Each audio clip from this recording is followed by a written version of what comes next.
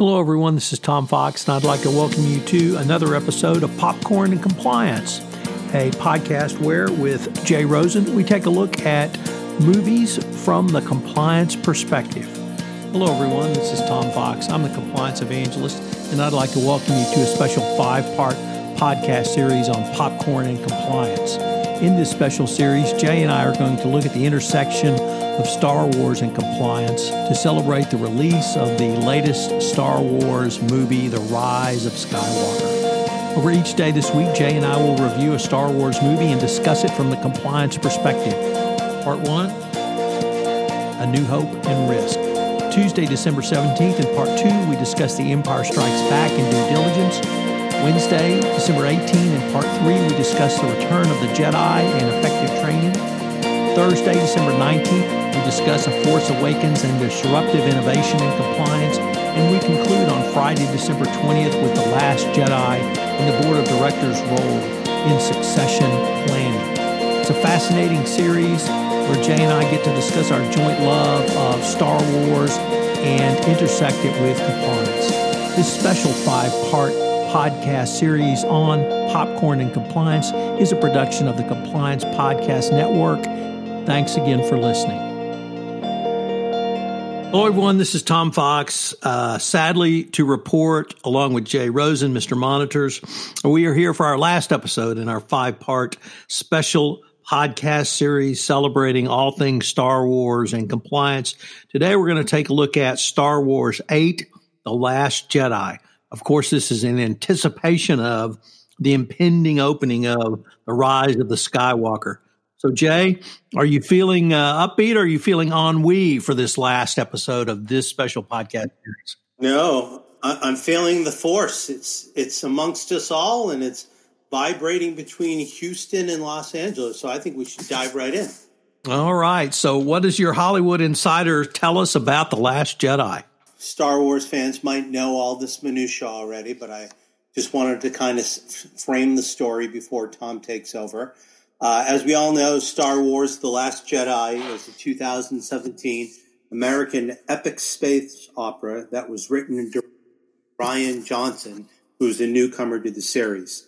It is the second installment of the Star Wars sequel trilogy following The Force Awakens from 2015 and the 8th episode of the 9-part Skywalker saga. It was produced by Lucasfilm and distributed by its parent company, the Walt Disney Studios Motion Pictures. In October of 2002, Star Wars creator George Lucas sold his production company, Lucasfilm, and with it the Star Wars franchise to the Walt Disney Company. Disney announced a new trilogy of films, and J.J. Abrams was named director of the first episode in the trilogy, and he also directs the final part, which will be coming out this week. The Force Awakens, the first episode of The Force Awakens. In June 2014, director Rian Johnson was reported to be in talks to write and direct its sequel, Episode 8, and to write a treatment for the third film, Episode 9, with Ram Bergman producing both films. Johnson confirmed in August of 2014 that he would direct Episode 8. In September, filmmaker Terry Gilliam asked Johnson about what it would feel like to take over something made famous by another filmmaker. Johnson responded, "I'm just starting to get into it, but so far, honestly, it's the most fun I've ever had writing. It's joyous. But also for me personally, I grew up not just watching those movies, but playing with the toys. So as a little kid, the first movies I was making in my head were set in the world. A big part of it is that direct connection. Almost like an automatic jacking back into hot childhood in a weird way. But I don't know. Ask me again in a few years, and I'll tell you what we can talk about that." The story begins immediately after the last scene of The Force Awakens. Johnson had his story group watch films such as 12 O'Clock High, The Bridge on the River Kwai, Gunga Din, Three Outlaw Samurai, Sahara, and The Letter Never Sent for inspiration while developing ideas. He felt it was difficult to work on the film while The Force Awakens was being finished. During production, Hamill expressed disagreement with the direction his character, Luke Skywalker, was taken, finding the character's more disillusioned status to be contradictory to his previous optimism.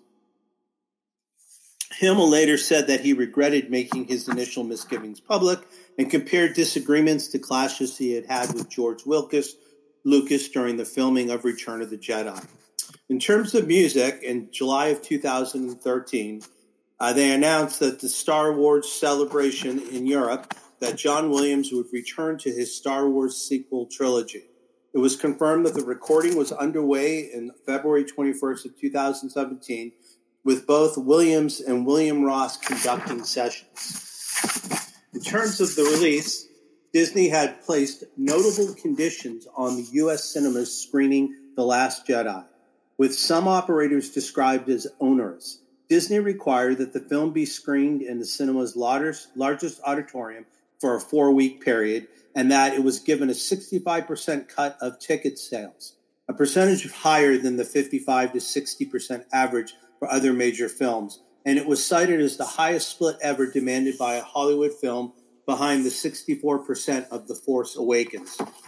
The agreement, which was required to be kept confidential, also contained regulations on promotions, restrictions on removing any scheduled screenings.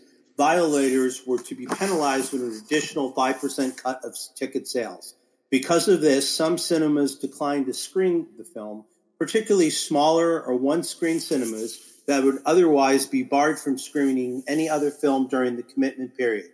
Industry representatives considered the policy reasonable, citing the performance of Disney's release in the Star Wars franchise, and that the guaranteed business attracted by the film and concession sales would make up for the larger part of ticket sales. In terms of box office, The Last Jedi grossed $620.2 million in the United States and Canada and $712.6 million in other territories, for a worldwide total of $1.333 billion.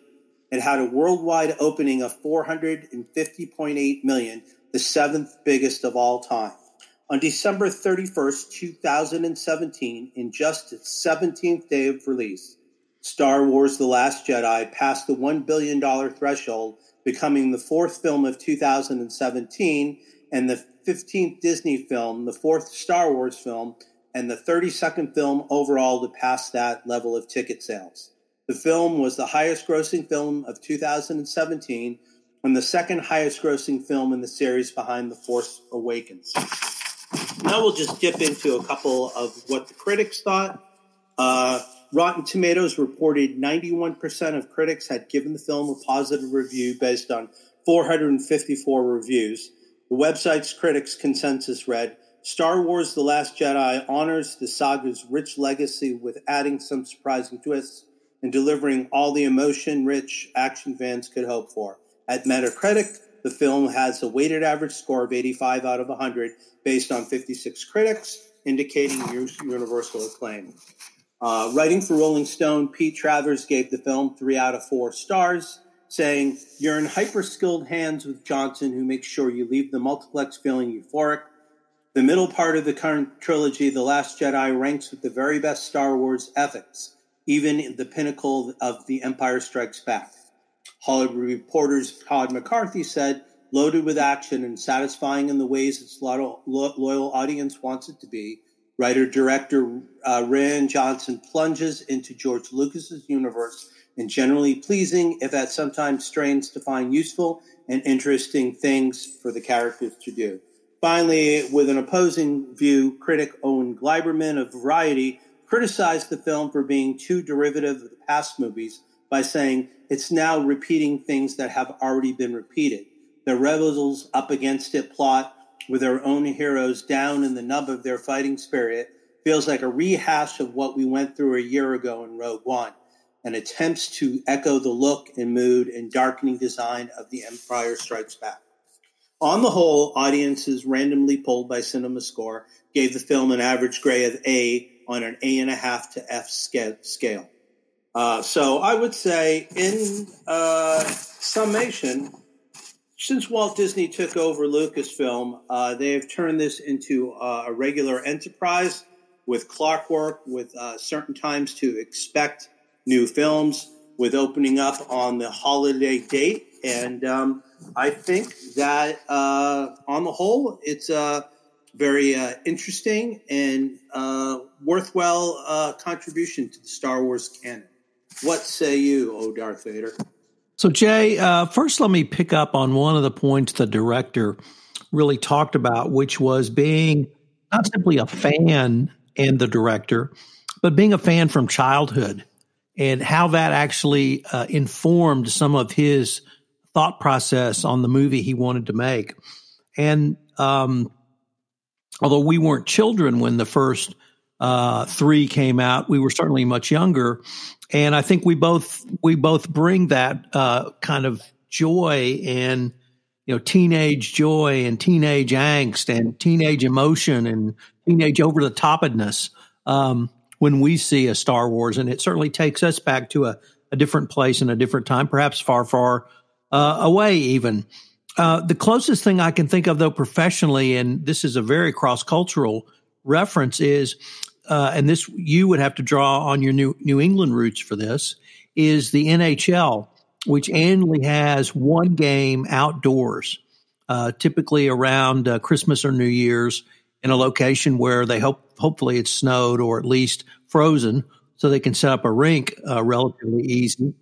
And when you listen to the interview of the players, it is largely, of course, Canadian players, where they're talking about when they first started playing hockey at 5, 6, 7 on a frozen pond or a frozen slab in a town in Saskatchewan, and really just the joy they had of playing hockey, and that this NHL game, recognizing they are professionals and they have a job to do, brought back a lot of those feelings of joy and just being bundled up, so much that even if you got checked, perhaps it didn't hurt as much as when you were playing indoors. So, and the fan experience, I think, is largely informed by what many of you folks who get to see hockey a little more regularly than we do, or at least you did growing up, perhaps, what you might have thought of hockey as a youngster and how you are.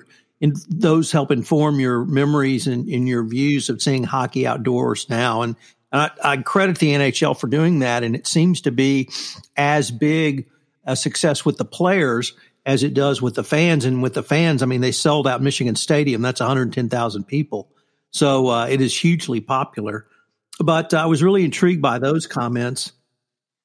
The theme of this movie, Jay, seemed to me, well, there's lots of themes, but from the compliance perspective, I wanted to start with leadership.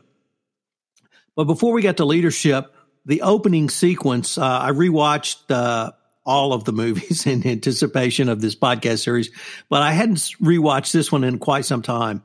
And the opening sequence was just as exciting as a sequence can be. It was a X-wing fighter attack on a Star Cruiser. Spoiler alert, that's been done before. But this time it was Poe Cameron. And it made me realize, number one, how exciting that can be, but also he's a hell of a pilot.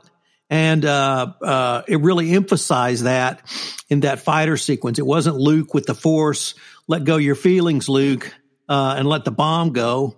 It was a highly skilled technical pilot. And that's what he is throughout this movie. He's a pilot, and he's great at what he does. He thinks he's the best. He's certainly one of the best. And at the end, there's so few left, he may well be the best. But he doesn't have the bigger picture. And that was the other theme that I really wanted to talk about. And we paired this movie with Board Succession, or the Board's role in Succession. And it really struck me that Poe, as great as he was, Poe Cameron, the fighter pilot, really didn't have a bigger picture.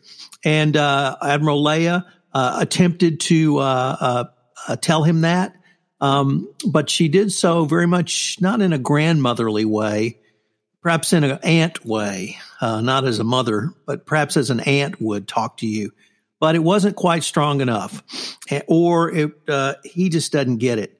And maybe he's a slap-happy flyboy who's used to getting his way, and he certainly took his way. But it was just clear he didn't have the bigger picture he didn't have that available to him and to understand what they were trying to do. And I think that is really one of the key roles of the board is to step back and have that strategic overview.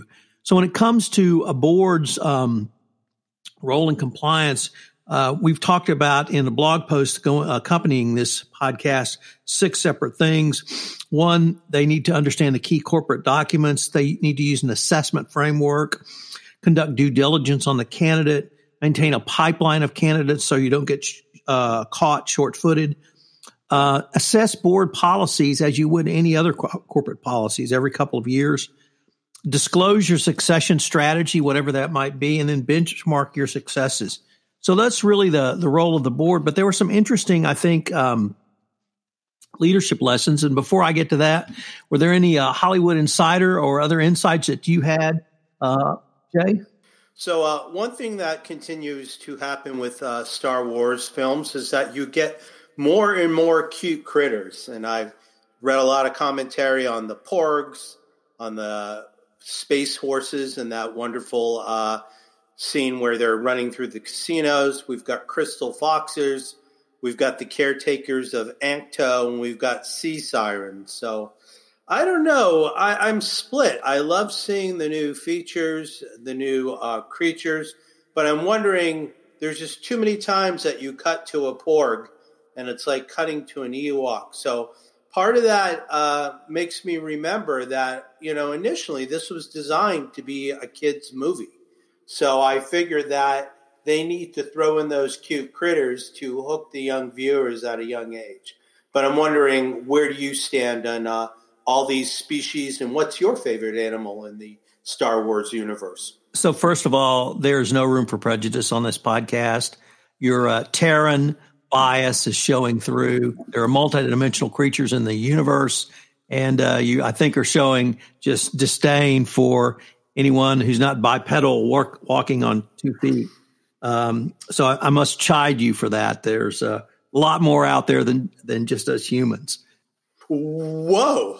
So yes, just because they're small and cuddly doesn't mean they have forfeited the right to exist as a sentient life form. Mine, without a doubt, it's Chewbacca. But I felt bad for Chewie because he had this whole nice barbecued porg that he was ready to dive into. And then they cut to this one with his little eyes and saying, "Don't eat my perfectly crispy brother." Exactly. So that they have feelings and communicate just like the rest of us. Just because they don't talk like you do from, where was it? Mahamcha?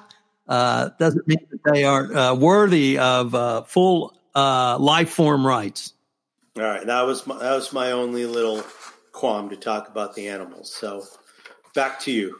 Let me do some leadership lessons since this is our final podcast in this series. So from Yoda, the greatest teacher failure is, we really do learn from our mistakes. Some of us have learned a lot more because we've had to. From Rey, I need someone to show me my place in all of this. She obviously has raw talent. She obviously has the Force with her, but that raw talent needs to be trained. So seek advice from mentors, listen and learn. I like this one from Luke. This is not going the way you think. So put your ego aside and be prepared for the unexpected, or more pointedly, prepare for the unexpected. From Supreme Leader Snoke, you are no Vadar. You're just a child in a mask. Unfortunately, as we have learned from the current administration, words matter, and nothing good comes from ridiculing your staff, calling people scum, or those who are trying to do the right thing. From the first Asian American character on the Star Wars front, who has garnered a lot of, frankly, love, is Rose. This is how we win, not fighting what we hate, but saving what we love. Focus less energy on beating the enemy and resisting inevitable change. Instead, build on assets and attributes that will make you more resilient and nimble than your competition. Or I would say have a higher risk management strategy. And finally, we end with Yoda. What you are, they grow beyond. This is the burden of all masters. As a mentor, it is difficult to watch our proteges move on, yet we must. and we must let go of them. And at some point in the future day, your girls are going to go to college, and they may get married, and at some point, you guys are going to have to learn to let go. All of us did, and it's the same in the professional world as well. So, were there any lessons that really jumped out at you? I think you got them all taught, Tom. I think the one thing I need to do is open my worldview and think that they're more than bipodals, mortals like myself. I guess the question I had for you as the recovering screenwriter is, what do you do when you sit down to work on something that is a classic? It's a living classic. It's not a 50-year-old classic that you're reinterpreting, but you're really part of a living, breathing ecosystem of screenwriters, of script writers, of producers, directors, actors, and more importantly, fans and aficionados. And do you have a greater responsibility when you sit down to work on something like Star Wars than you would on perhaps a new project? Or how would you approach something like that? I think that's a great question. One of the things that I remember experience a lot of is that when you're putting together a film, it's an extremely collaborative process with all the different stakeholders that you just named. And one of the things is everybody wants to get their fingerprints on the project. A producer would want to direct if he could, but since he can't direct, he's going to produce. So you have everybody trying to get their stake, get their piece recognized. And what becomes even more cumbersome when you have a property like Star Wars or Lord of the Rings or something like that has this whole canon behind it about what needs to happen. I think it's pretty incredible that Rian Johnson, who directed this movie, and he had done some other films before this, but nothing on the scale or the scope of this. I think that you want to, in terms of your leadership lessons, trust the people who've been there before and know what needs to go on. So there are certain things, certain tropes that need to be recorded and played in the Star Wars universe. But then there's also an opportunity to be new and to bring in fresh things. So I think if you all come in there with the goal of collaborating, that makes this better. The question about screenwriters is there are multiple drafts that are generated along the way. And what usually happens is it goes in front of the Writers Guild of America, and they make a determination. Is the author of the script the sole author, or do they sometimes share screenplay credit? Sometimes they share screen story credit. So, at the end of the day, I think if you pull off something successful like this, you can write your own ticket. And I believe Rian Johnson is also going to be working on a new trilogy that's spun off in the Star Wars universe. So at the end of the day, you have to try to play nicely, but at the same time, you have to realize that you are a creative force within the room, that you have been asked to come in there because of your story sense and your visual capabilities. And I think you just use the resources there to do the best thing. And I think we've seen a great result here with the Last Jedi. Do you guys have tickets to The Rise of Skywalker, or are you going to wait a week? We're going to wait a week. We've got relatives coming into town, so we probably wouldn't have a problem sitting in the darkened theater for 2.5 hours, but they might think it's a bit rude. So we'll catch it next week.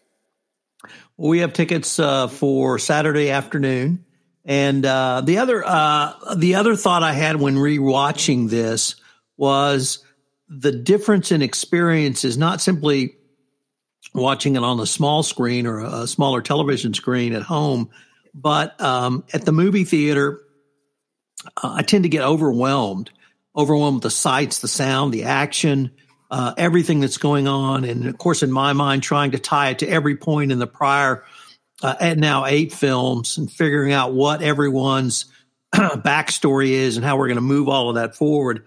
And I really appreciated this movie much, much more on the second viewing, and really saw what they were doing. And in many ways, I think presaged what we're going to see in The Rise of Skywalker. I saw a lot of forward-looking cookies, if that's That's an insider phrase, in addition to those that look back over the series. So I am more than excited. I had a long debate this week at a customer's location about could you be both a Star Trek and Star Wars fan? They were much younger than me, and I had to chide them to say, yes, you can do both, and you can do both well. So with that, you want to take us home, Jay? I'm going to probably having seen the new ones with Mrs. Rosen and the daughters, I will stick with my overflowing bucket of buttery popcorn, but we'll hold off on the Milk Duds because, you can't have all good things at once. So we give it overflowing bucket with butter. Well, I'm going to give it 1.5 overflows. It's not quite 2. I may see 2 on Saturday, but I'm going to give it 2. I'm going to give it a extra large Diet Coke because I have a bucket and a half. Excellent. So on behalf of Tom Fox, the compliance evangelist, and myself, Jay Rosen, Mr. Monitor, we'd like to thank you for joining us for this episode of Popcorn and Compliance, where we took a look at Star Wars, The Last Jedi. Thank you for joining us, and enjoy number 9. Hello, everyone. This is Tom Fox again. I'd like to thank you for listening to this final episode in our 5-part series on the intersection of Star Wars and compliance. Today, we have considered The Last Jedi. Please let us know what you thought of this podcast by rating us on iTunes. I hope you enjoyed listening to it as much as Jay and I enjoyed bringing it to you. In our next episode of Popcorn and Compliance, we return to our review of the original TOS Star Trek movies. So our next episode of Popcorn Compliance will be episode 5, The Final Frontier.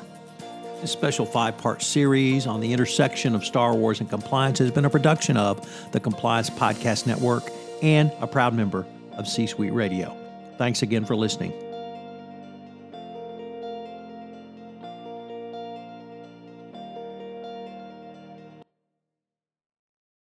This podcast is a part of the C-Suite Radio Network.